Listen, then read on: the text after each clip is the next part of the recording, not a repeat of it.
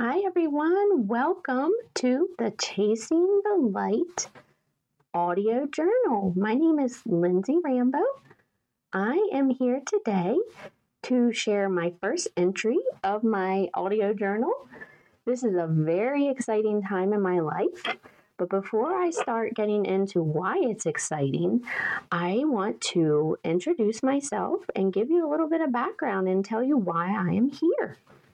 My name is Lindsay, as I mentioned before.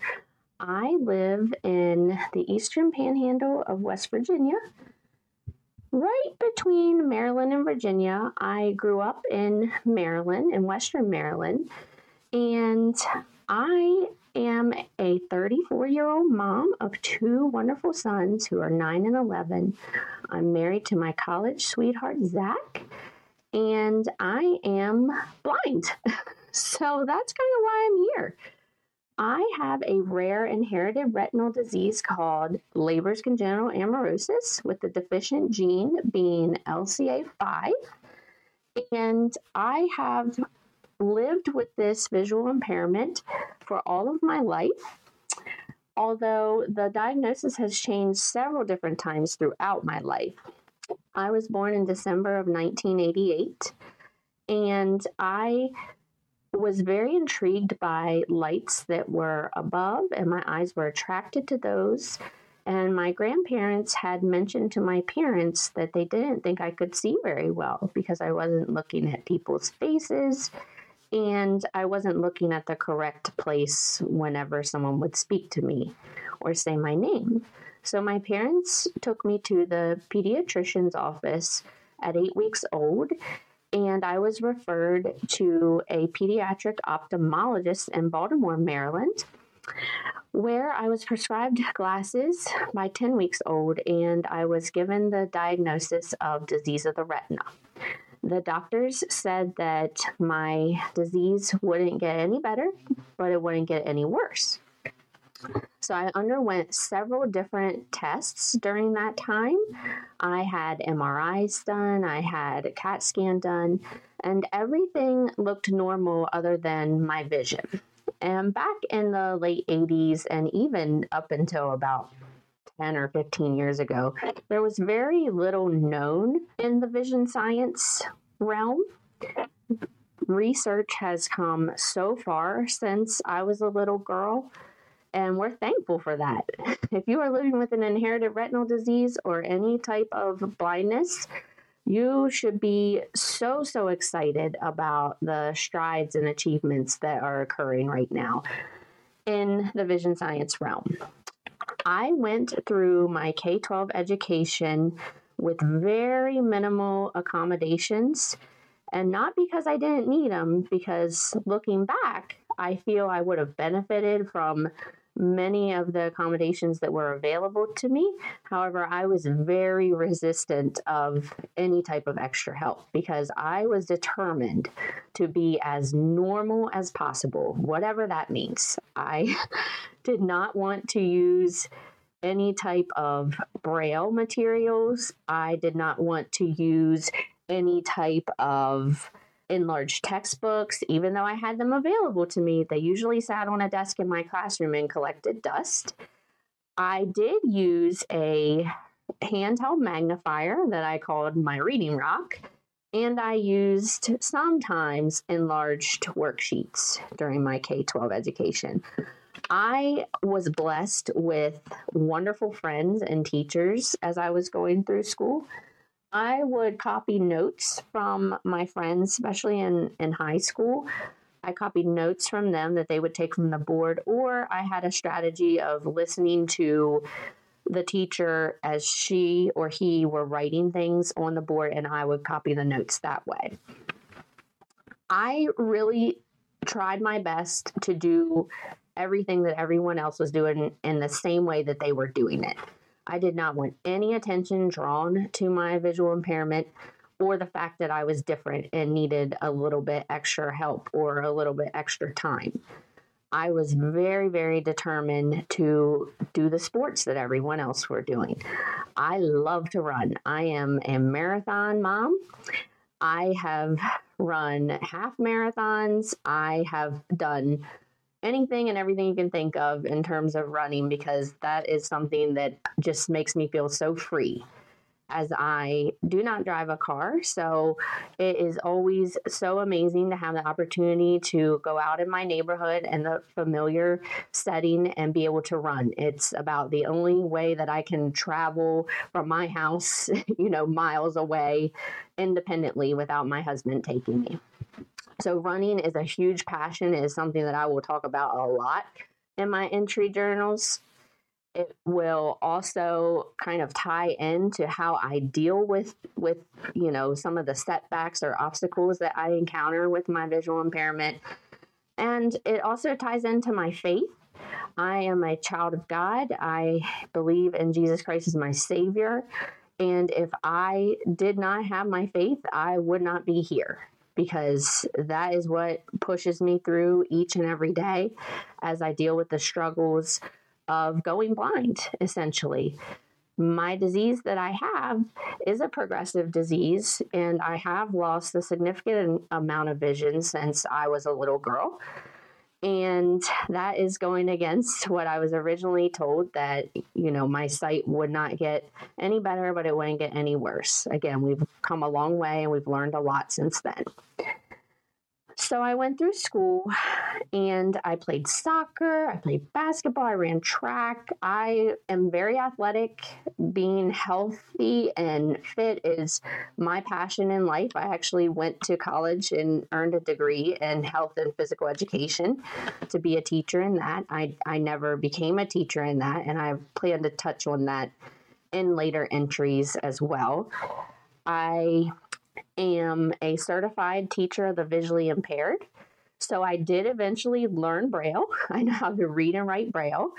I still read print. I know it probably sounds crazy, like, this girl just said she's blind and how does she read print? Well, as I hope you learn through these entries, blindness is a spectrum. So to be legally blind, your acuity would be 2200, and you can still see with that type of acuity. My acuity is way worse than that, and I can still see. So there are other people who are affected by blindness who have no light perception, which means they see darkness. And only about 10% of blind people actually experience the no light perception. The rest are on a spectrum and have some type of light perception or, some type of varying degree of vision, whether it be their central vision or their visual fields, being able to use their peripheral vision, those types of things. So I went through school and I had to work twice as hard as everyone else just because I was so reluctant to use any types of accommodation. And I also had a hard time accepting my visual impairment because of that.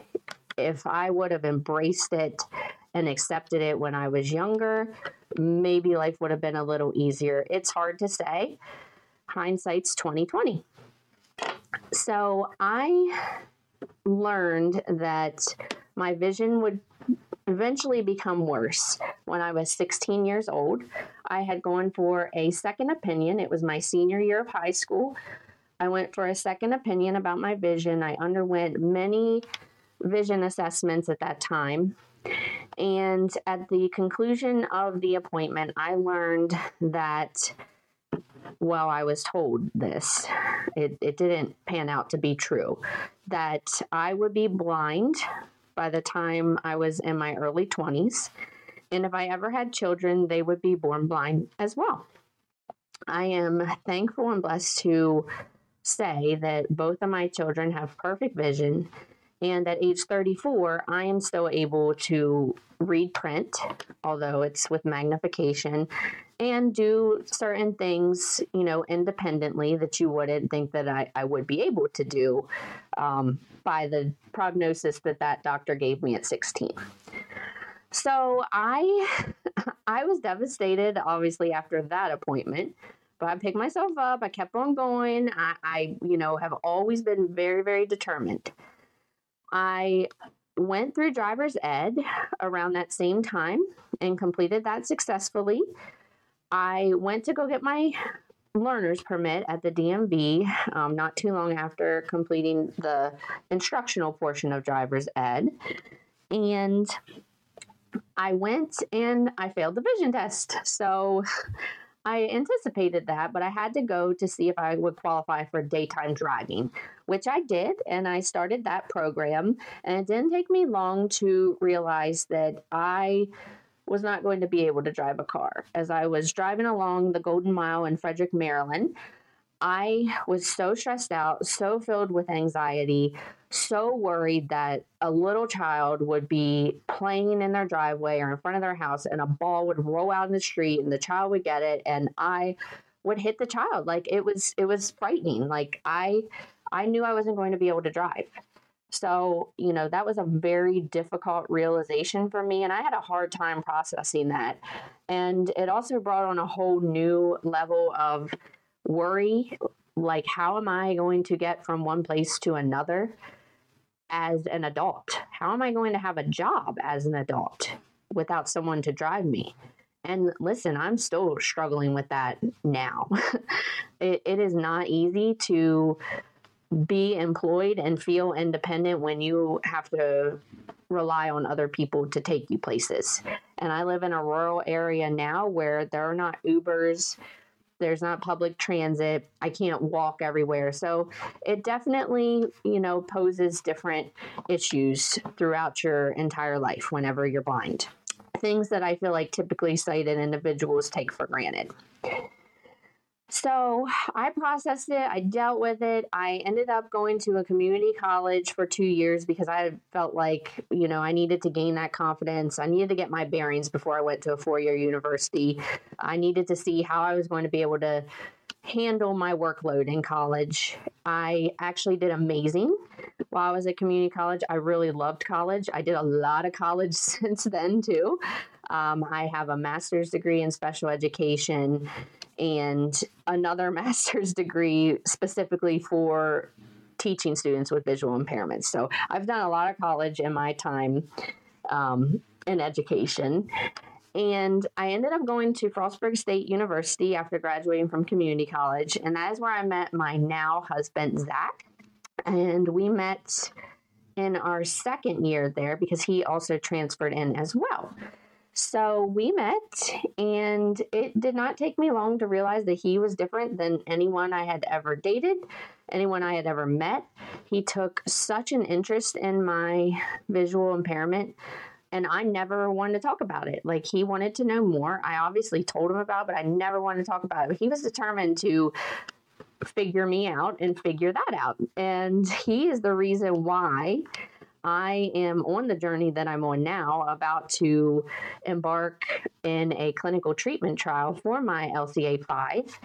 And he is totally responsible for that. Like, it is a beautiful story of true love, someone who would not give up and let me give up in any aspect or form in regards to my visual impairment or anything in my life. He's, my number one, in my corner all the time, and literally in the corner watching me go through all the vision assessments that I go through now.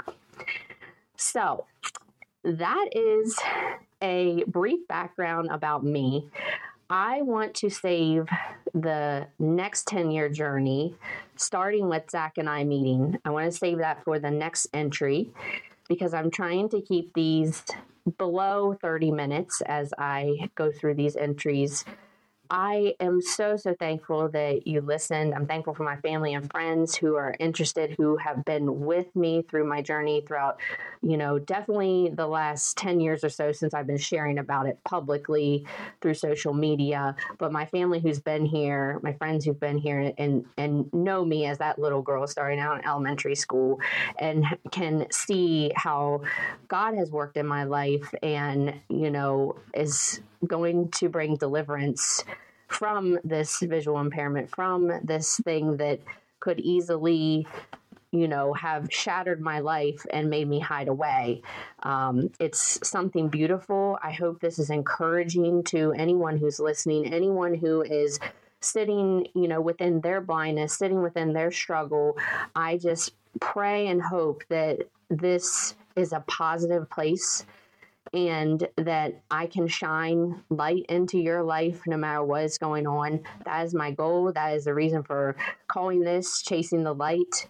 I'm chasing the light physically, emotionally, mentally, in every way possible. I am chasing the light.